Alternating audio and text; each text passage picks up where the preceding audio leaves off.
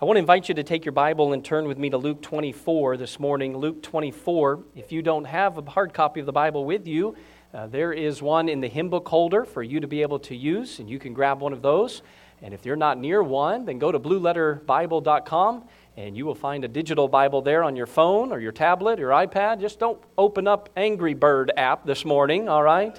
We'll stay focused together as we dig into God's Word. Now, for the last several weeks, probably about 6 weeks, we've been in a series entitled Jesus Is. And throughout the series, we've been looking through the New Testament to see some things about describing who Jesus is. We started the series with Jesus is your friend. It continued with Jesus is grace. Jesus is here. Last week, we looked at Jesus is given as he sacrificially gave himself on the cross for all mankind to pay the redemption for sin. And then this week, as we've said already, we're coming to the peak of the series with Jesus is alive. What a wonderful truth that we're going to discover this morning and look at. And when you think about that word alive, someone once said, every man dies, but not every man truly lives. What a concept to think about. It's truly worth thinking about for a moment. If I were to ask you the question, are you alive? You would easily answer that question, though maybe some of you are like, I wish I wasn't alive, or I don't know, I'm half alive today.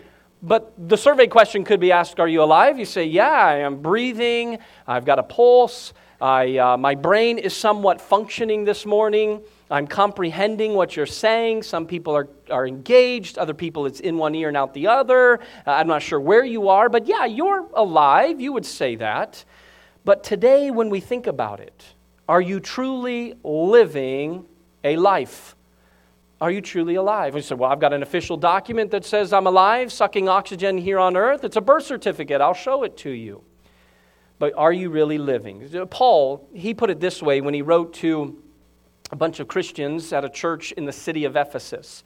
It's Ephesians chapter 2. I'm going to put it on the screen. And it says, and you hath he quickened, who were dead in trespasses and sins. Quickened is the word to be made alive. So you hath he made alive. Jesus, who he's made alive, who were dead in your trespasses and sins, wherein in time past you walked according to the course of this world, according to the prince of the power of the air, the spirit that now worketh in the children of disobedience. Let's think about that for just a moment.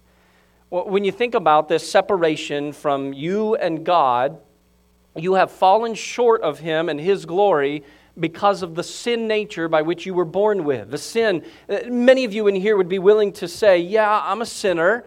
I have done wrong. I'm a pretty decent moral person. I'm well respected in my work environment. I'm well liked in my family. I'm a pretty decent guy, a pretty decent gal. And you would say that, yeah, even though while I'm good, I can still see that there are sins in my life.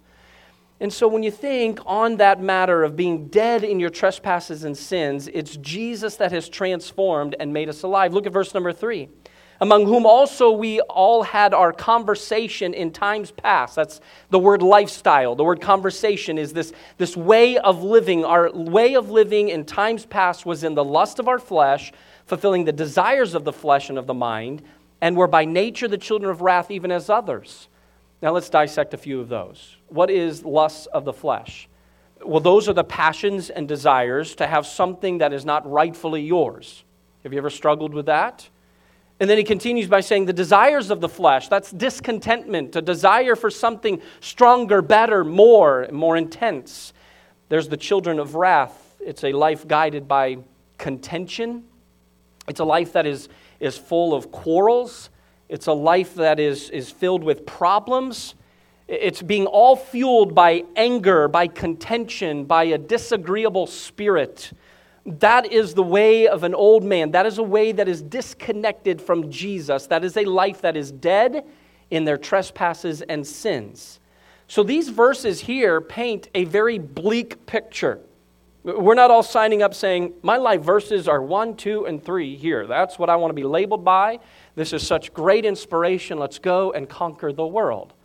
But that's when Jesus butts in, or God butts in verse number 4. Because here's what happens. It says, but God, who is rich in mercy for his great love, wherewith he loved us, even when we were dead in sins. Hath he quickened us, there's our word again, made alive. Hath he made us alive together with who? Christ. By grace ye are saved. So you think about that. But God, He's the one that while we were yet sinners, Christ died for us. But God, He took the initiative. He did not react on our call. Hey, God, I need some help with this whole sin thing. Oh, well, then I better send my son Jesus. It was God's initiative, not reaction to our call. And then God, He was driven by His own rich mercy and great love. And so you want to talk about real living? That's it right there. Being dead in our trespasses and sins, but God. He took us in our spirit of contention. He took us in our immorality. He took us as ones who desired so strongly for the lusts of our flesh. He took us from where we were, and made us alive, quickened us. That's real living. So how does that happen? Well, it happens because Jesus is alive. If we served a dead God, if we talked and preached and were fanatic about a dead God that did not come back to life, we would have no basis to stand on. We would have no foundation to have hope in. But the difference is that we have a God, Jesus, who did die, who was buried, historical evidence. If you're not willing to take the absolute truth of God's Word by faith of what we read and what has been recorded accurately and historically, then you can go to other accounts of history to know that this man Jesus died in between two thieves. He died and he was taken off that cross. He was buried in a tomb as evidence that he died, not that he fainted, not that he was in some medical coma, but that he gave up the ghost. He lost all life. He gave it. And as he was buried, all hope had been gone. But then 3 days later, just as Jesus had already said to his followers, he came back to life with victory over the grave, with victory over death, with victory over Satan. Satan thought he had the victory, but then Jesus came back. So this Jesus is alive is a very important truth. Let's look into this and see in Luke chapter number 24, in verse number 1. He says, "Now upon the first day of the week, very early in the morning, they came unto the sepulchre, bringing the spices which they had prepared, and certain others with them. And they found the stone rolled away from the sepulchre. And they entered in and found not the body of the Lord Jesus. And it came to pass, as they were much perplexed thereabout, behold, two men stood by them in shining garments. And they were afraid, and they bowed down their faces to the earth. They said unto them, Why seek ye the living among the dead? He is not here, but is risen. Remember how he spake unto you when he was yet in Galilee, saying, The Son of Man must be delivered into the hands of sinful men, and be crucified, and the third day rise again. And they remembered his words. And they returned from the sepulchre, and told all these things unto the 11 and to all the rest. It was Mary Magdalene, Joanna, and Mary the mother of James, the other women that were with them, which told these things unto the apostles. And their words seemed to them as idle tales, and they believed them not. Then arose Peter, he ran unto the sepulchre, and stooping down, he beheld the linen cloths laid by themselves, and departed, wondering in himself at that which was come to pass." We see that the angels proclaim, He is not here, for He is risen. Jesus is alive. Would you stand with me for just a moment, and let's just ask God to give us guidance throughout this message. And Christian, would you be praying for God to give clarity of thought as we deliver this account that Jesus is alive? Father, we thank you for the privilege to be your mouthpiece today. What an honor and privilege it is to be your tool and instrument. And so today I'm asking that your message would be given, that we would not be sidetracked or distracted, but that we can hear your truth. I thank you for those who have come today. They are here because of God's ordinance. You have placed us purposely here today. And so may this time be one that is encouraging, convicting, challenging, and bring us to a place of transformation and change. In Jesus' name, amen. Thank you. Please be seated. Each of the four Gospels, Matthew, Mark, Luke, and John, All four of them, they have a storyline surrounding the resurrection of Jesus Christ, although none of them go into the details of the exact event of him coming out of the tomb and coming back to life. But they do, however, all record that it happened early in the morning, the hour of the first day of the week. Now, before the women had arrived to the tomb that day, the Son of Righteousness had risen before the sun of the earth even shone. And in our text today, we see three sets of characters. These three sets of characters teach us a very crucial lesson about their response to Jesus is alive. So let's dig into that. The first group is the women followers. The women followers in verses 1 through 3, you see their actions in coming early in the morning to anoint the body of Jesus Christ. In verse number 10, it gives us the list of some of these women. The first one was Mary Magdalene. She had been cleansed and changed by the words of Jesus, the very act of Jesus. Jesus had healed her from demon possession several years before this account. And so Mary Magdalene is one woman that had been a follower of Jesus and his ministry because her life had been changed by his doing. And so she was very faithful. Last week when we studied the crucifixion of Jesus, we saw that Mary Magdalene was a part of the very faithful core that was at the foot of the cross. And now here we are 2 days later as the resurrection takes place, and she is of the faithful core that is coming to anoint the body of Jesus. And then there's Joanna. She was the wife of Chuza. She was the house steward of Herod. And so whether Joanna had been freed from a demon possession or had had a physical healing, we're not told the specifics, but we are told that her life had also been transformed by Jesus. And so here she is coming from a wealthy background. No doubt that she was probably a part of a supply for the welfare of Jesus during his earthly ministry, but she was a dedicated follower. Then there's Mary, the mother of James. She's the mother of James the Less, or the son of Alphaeus, one of the 12 disciples. That is recorded. And then the Bible tells us that there were other women. Now, the Gospel of Mark will record a woman by the name of Salome. And so we know that there were several other women that had gathered together to go.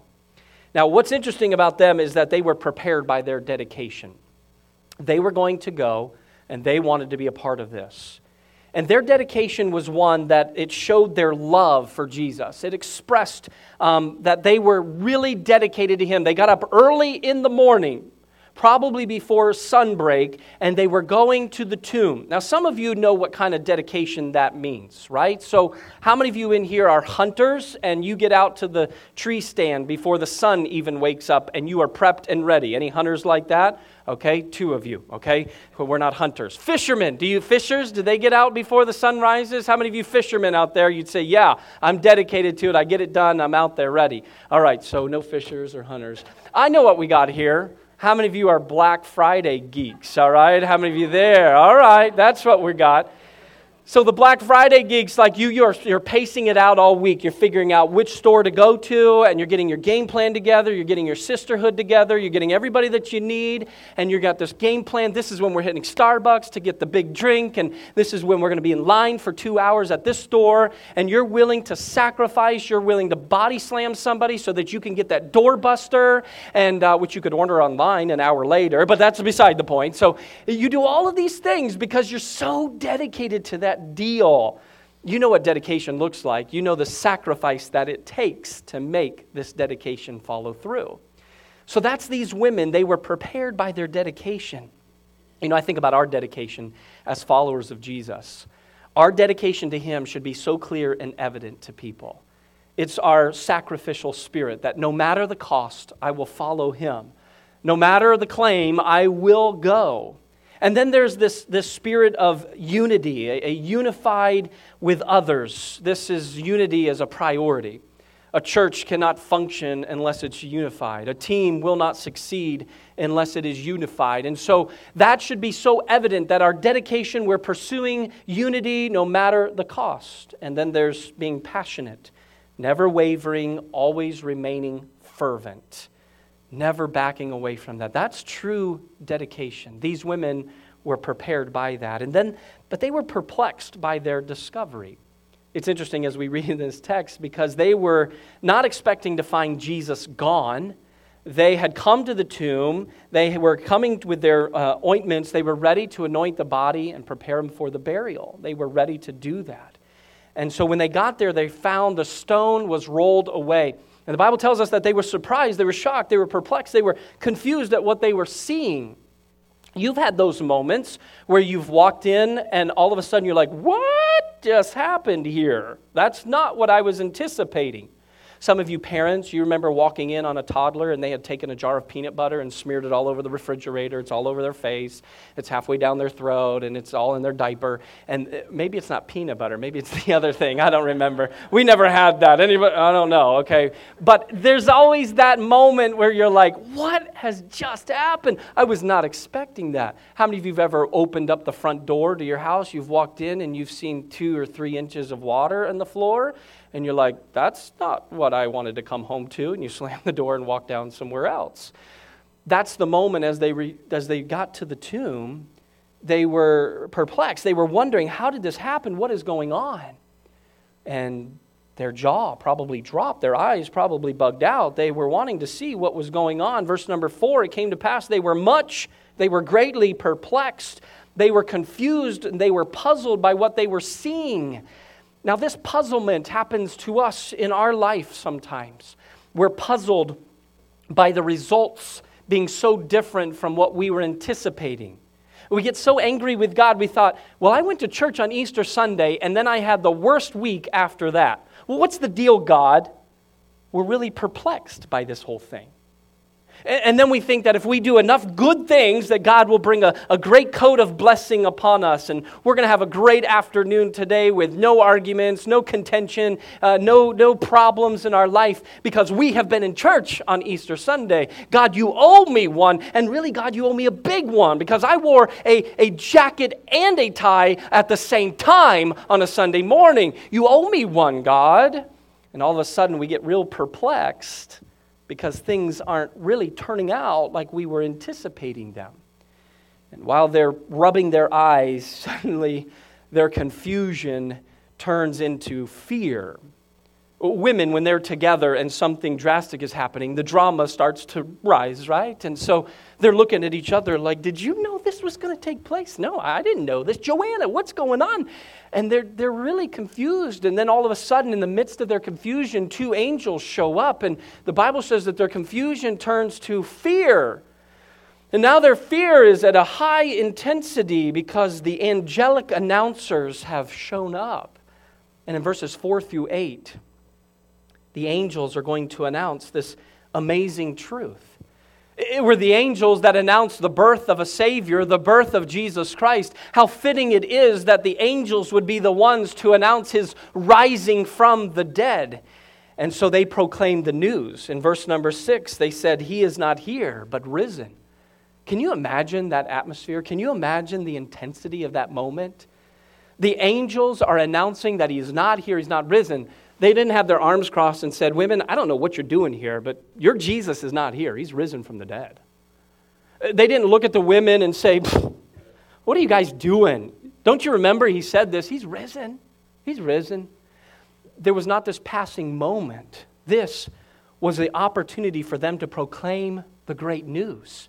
This was an opportunity for the excitement. What a fun opportunity this would have been to be the announcer with this responsibility. Major League Baseball just kicked off their season on Thursday. And some of you are excited about that. Cleveland Indians new World Series champions this year. But as they start this new season, the Houston Astros, the World Series champions from last year, they started their season in Arlington, Texas against the Texas Rangers. But on Monday, tomorrow, they get to go back home to their home stadium, to their home crowd, to start their season from home. And so you got to believe that the announcer tomorrow, he is going to get on that speaker. And as he announces the opposing team and the opposing team, Baltimore Orioles, they're here in town. He announces their names. They're done. Everybody's booing them. And then all of a sudden, it's time to announce the World Series champions. And so the announcer gets on there and he doesn't say, well, folks, here's your World Series champions. Take the field. Let's go. Let's do it again this year. The announcer with great anticipation and excitement, he says, and now, I want to introduce to you your 2017 World Series champions, your Houston Astros. And the crowd goes wild. People stand to their feet. They shout. They point. They say, this is my team. They won't win without me. I'm wearing my shirt. I'm wearing my hat. Everybody's so excited about what's taking place. The announcer is going to really feed off of the excitement. The announcers who proclaimed this news had this opportunity to announce that Jesus is not here. He has risen from the dead. Man, it's exciting to announce the great news. We have a responsibility to proclaim that, don't we? Christian, follower of Christ. Now, we don't get up here every Sunday and we don't get all excited and say, hey, here's your opportunity to become a child of God. But we do with great passion. We want to express to you the change that God will bring to your life. We have something exciting to tell you. We have something to proclaim. The responsibility is to say that we serve a risen Savior, a God who is not dead. He is a personal friend who is involved in my life. He is a mighty God, an everlasting being. He is the creator of all, the controller of everything. He is loving, passionate. He is merciful and gracious, yet He is just, sovereign, and never fails. We don't serve a wooden being. We don't serve some sculpture that we follow and bow down to. We serve a being that is real, and He is live, and that is our Jesus Christ, our Savior. We love and honor the one true God, not a fairy tale vision. It is the one true God, Jehovah, and oh, how we must proclaim it. Today you'll walk away from the service and you'll say, they sang about Jesus dying, they sang about Him coming back to life. They talked about Him dying, they talked about Him coming to life. But you have to understand the very foundation by which we live by is the fact and reality that Jesus did die for our sins. And it's not a very perplexing situation. It is not one that we have to be confused by, because the angels prompted the memory of these women. And in verse number 6 he says, remember how He spake unto you when He was yet in Galilee? The cross reference is Luke chapter 9, verse 22. Because He said, the Son of Man must suffer many things and be rejected of the elders and chief priests and scribes and be slain and be raised the third day.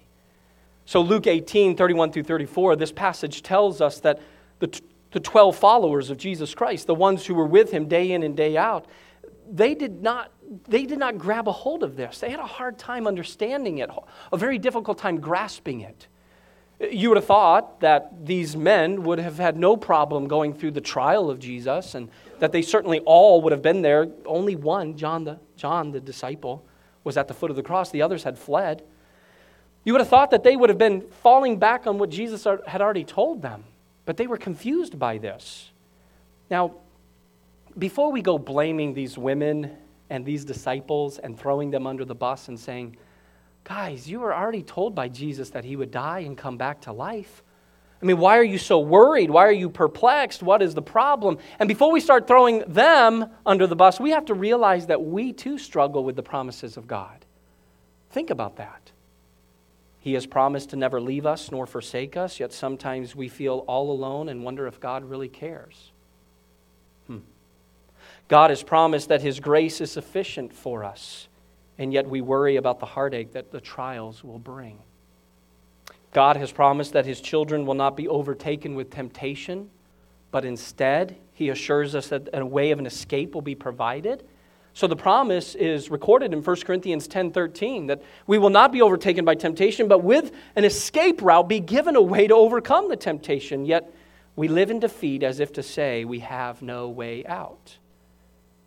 Sometimes we sit in our pew, or we sit in our living room, or we sit in our cubicle, and all of a sudden we think, how in the world am I going to be used by God? We think if my baggage from this past week were wide open and known to everybody else, they'd kick me out of the church. Or if they knew what I thought, or if they knew what I did, or if they knew my struggles, then all of a sudden we live in all of this guilt. And that's what we're burdened by. God wants us to be free from that and grants us this forgiveness and to give us victory. So God has promised that all things will work together for good to those that love Him, to those who are serving Him faithfully, yet we worry about the results. God has promised that those who believe and confess in Jesus and believe in their heart that God hath raised him from the dead, they will be saved.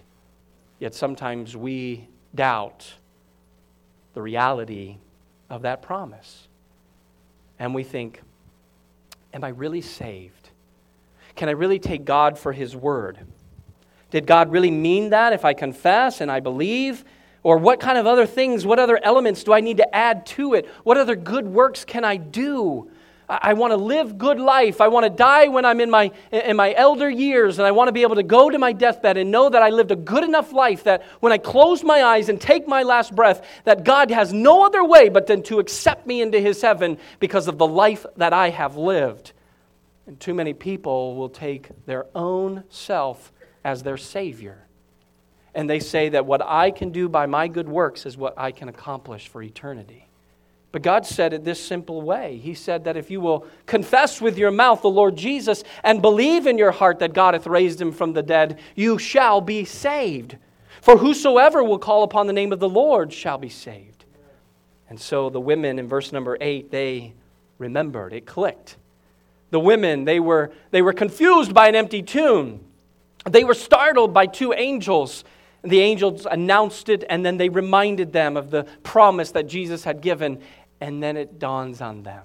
Yes. Mary, Joanna, I remember Salome. You remember that? Yeah. He's not going to be here. He's not in the tomb. Jesus isn't dead. He already told us about this. And so what did they do? They go and find the 11 disciples to tell them. And in verses 9 through 12, we see the third group of people. It's the intrigued disciples. The women made a beeline to the disciples and to the others who would have been there. The women were excited about the news. And they had discovered that Jesus had risen from the dead. Now here's the truth. Jesus was not a survivor. He did not miraculously survive the ordeal of the cross. Jesus was a conqueror. He had conquered death, and he was everything that they had hoped and believed that he would be. Not a survivor, a conqueror. And so they have made a beeline to the disciples. Can you imagine those women getting to the disciples? They're out of breath, and they're trying to communicate what they have just seen and what they have experienced. And about 5 of them are going at the same time, some faster than others, others nudging, no, this is the way it was. And they're trying to tell the disciples of what they have discovered. And the disciples, they didn't say, woo, yeah, just as we had thought. Man, show us what's going on. The disciples didn't believe them. Can you believe that? Look at it in the verse. It says that the words seemed to them as idle tales, and they believed them not. Despite the excitement of the women, their testimony was not believed. You've been there before. Have you ever had your kids come in, and with such great excitement, anticipation, they tell you something, and you're just like, no, that didn't happen. That's not true. But let's just move on. That's not really happened. And then they, no, Daddy, this really happened. I got to show you. No, I'm busy. I don't believe it. I'm not going. And then they finally get you, and you finally see, oh, because they responded in such a way to these women. They said, you're speaking idle tales. That was a word it means nonsense. It was a medical term used for the babbling of a fevered and insane man. So the disciples said, Mary, shh, Salome, quiet down, ladies. You guys are insane. Now, how many of you men have ever told a lady, you are insane, woman, all right? Okay, nobody dares tell that one, right? Yeah. If you ever said it, you said it one time, and you've never said it again, right? That's what they said. What? You're speaking idle tales. You're babbling. This is nonsense. There's no way this is true, ladies. And you see, people respond the same way today when they hear us proclaim the truth of a risen Savior, of a Jesus who died, was buried, and came back to life. They respond the same way. It's hard to comprehend God's love. When John 3 tells us that God so loved the world that he gave his only begotten Son, so that whoever believes in him should not perish, but have everlasting life, they can't comprehend that kind of love. Especially when Romans 5:8 puts it this way by saying, but God commendeth His love. He demonstrated His love toward us in that while we were yet sinners, while we were still enjoying our sin, while we were doing all of that, Christ died for us. So in the midst of all sin, Christ still died for us. Though there are people today who reject God, though there are people who today will blaspheme the name of Jesus Christ, though there are people today who reject this, it comes from a heart that says they want nothing to do with God, but God has said, I still love you. And Jesus said, I still love you. So the love of God is hard to comprehend, but also it's hard to grasp the sacrifice of Jesus. Greater love hath no man than this, that a man lay down his life for his friends.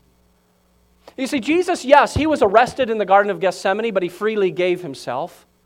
As He was taken to the trial, He could have done a lot of things to just think that accuser could be swallowed into the ground. He could have just thought something, and the Roman soldiers would have lost grip. They would have lost all sanity of their mind, and they would have crumbled at their feet. But Jesus freely gave Himself to the trial. And then as they took Jesus and beat Him with the cat of nine tails, and they scourged His body, they mocked Him, they spit on Him, they plucked His beard, they punched Him, they did everything they could to defile Him. And Jesus just simply responded by giving Himself. When the Roman soldiers placed His bloody body on the ground with the cross behind Him and took the huge spikes and the sledgehammer and began to put those nails into His skin to hold His body up on that wooden cross, Jesus gave Himself for that.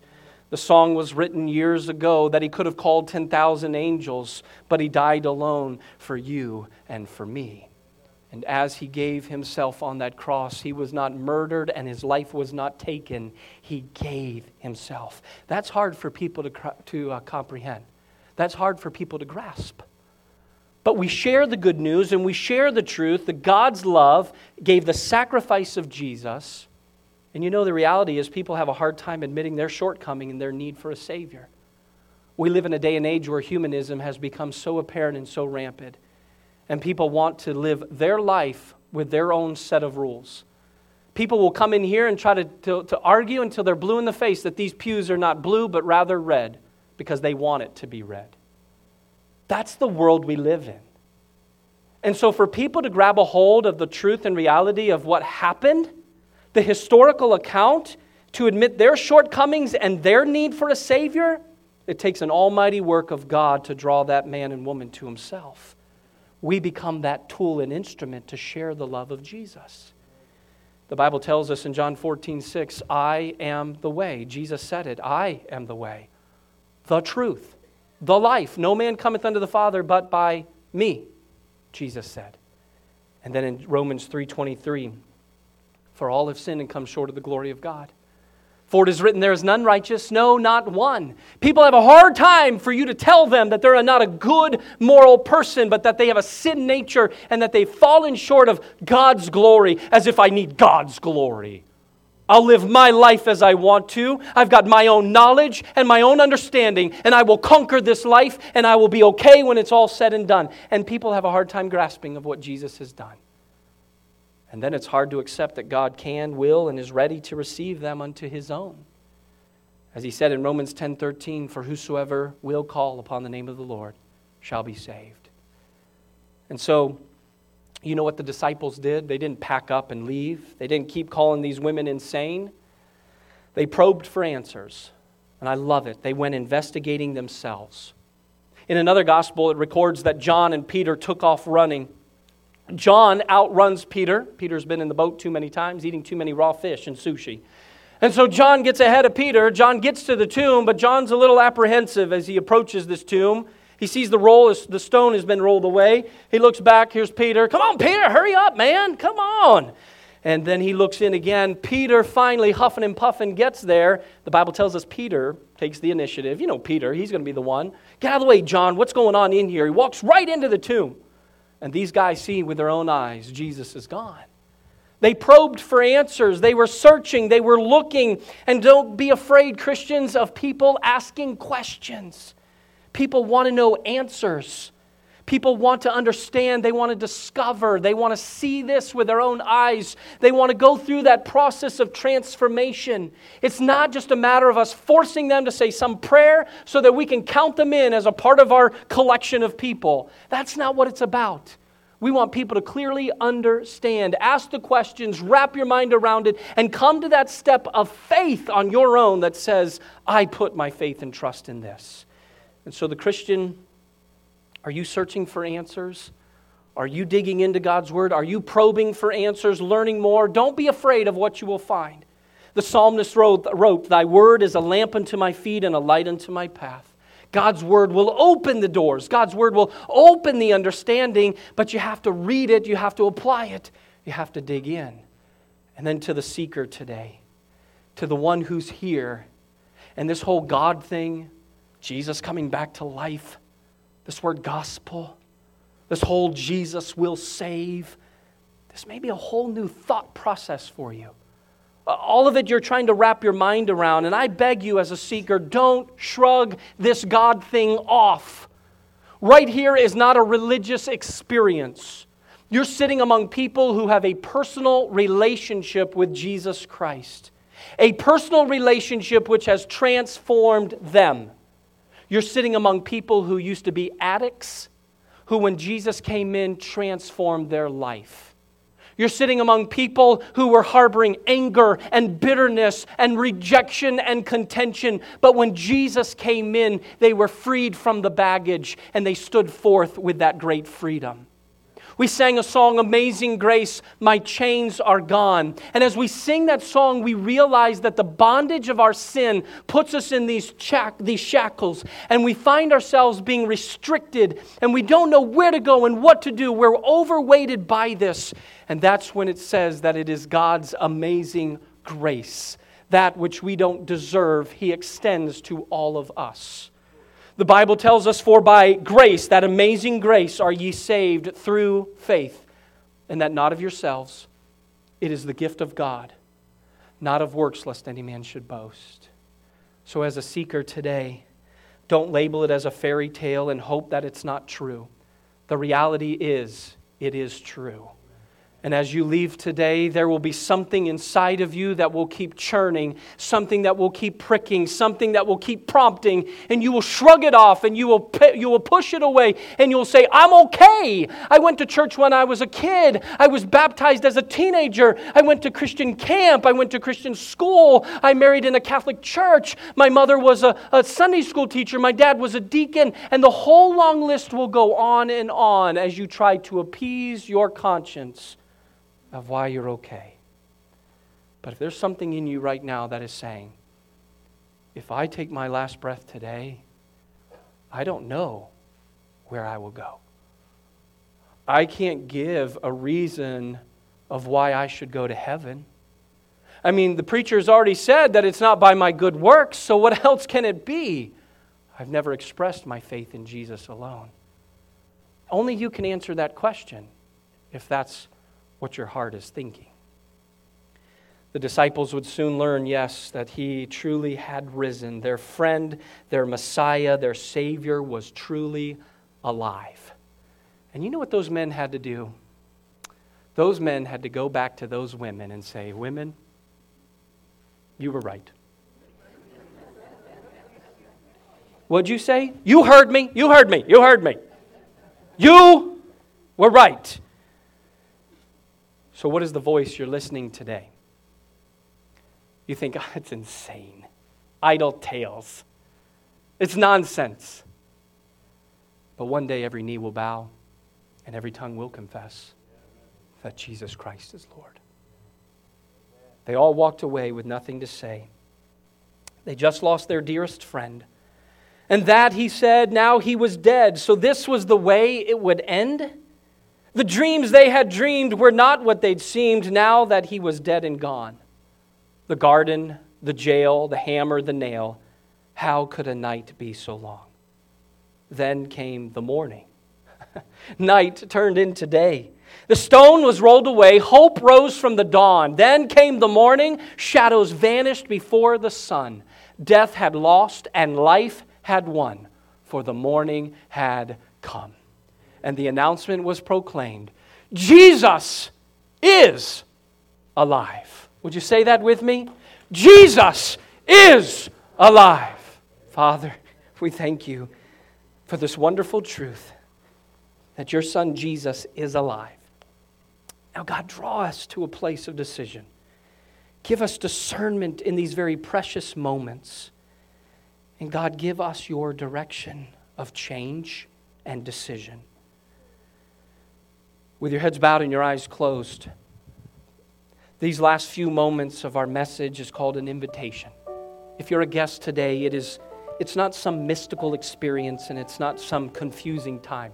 It's basically an invitation to you to make a decision, for you to be able to come to grips with what you're dealing in your heart, for you to be able to confess all before an almighty God and say, I need you. I've tried to live this life and being good and on my own, but now it's time for me to discover that you, Jesus alone, are all I need. If you're here today, Christian, I want you to pray, but I also want you to search your own heart. What is it in your life that God has shown you today? A more passionate, fervent spirit that digs into His Word and shares and proclaims the good news of Jesus? For some of you, it is known sin in your life that you've got to just come to grips with, and you need to throw it at Him and beg Him for His forgiveness. And then, sir or ma'am, if you're here today and you don't know Jesus Christ as your personal Savior, I want to invite you to come to that place in your own heart where you quit trying to figure it out on your own, but you give your life to Him. If you're sitting there today and something has been stirring in your mind and heart and you're wanting to know more about this, we want to be a help to you. We have people that would love to share the Scripture again to show you how you can know without a doubt that Jesus is your Lord. But here's what I want to do. Here in these moments of quietness at your seat, I just want to guide you through a simple prayer. 3 weeks ago, I looked at a man of 91 years old. He laid in his hospital bed. He had lived his life for so long, basing it on good works. He had been in Catholic Church for 74 years. He thought that he had done enough. But when he came to the realization that it was Jesus, only Jesus, that he needed, there laying in his hospital bed, he prayed a very simple prayer. A prayer of confession before God and a prayer of acclamation to take Him, God, as His Lord and Savior. And so that's what it is today. And so may I guide you through that in these closing moments. If you want to put your trust in Jesus Christ alone, Jesus, only Jesus, here's what you pray. In the quietness of your seat there, dear God, I realize that I am a sinner. I realize that I have fallen short of your glory. But I also accept the very truth that you sent your Son Jesus to die on the cross to pay for my sins. And I thank you that He came back to life with victory over death and victory over sin so that I can experience that same victory today. God, I accept your Son Jesus as my personal Lord and my Savior. Thank you for hearing my prayer.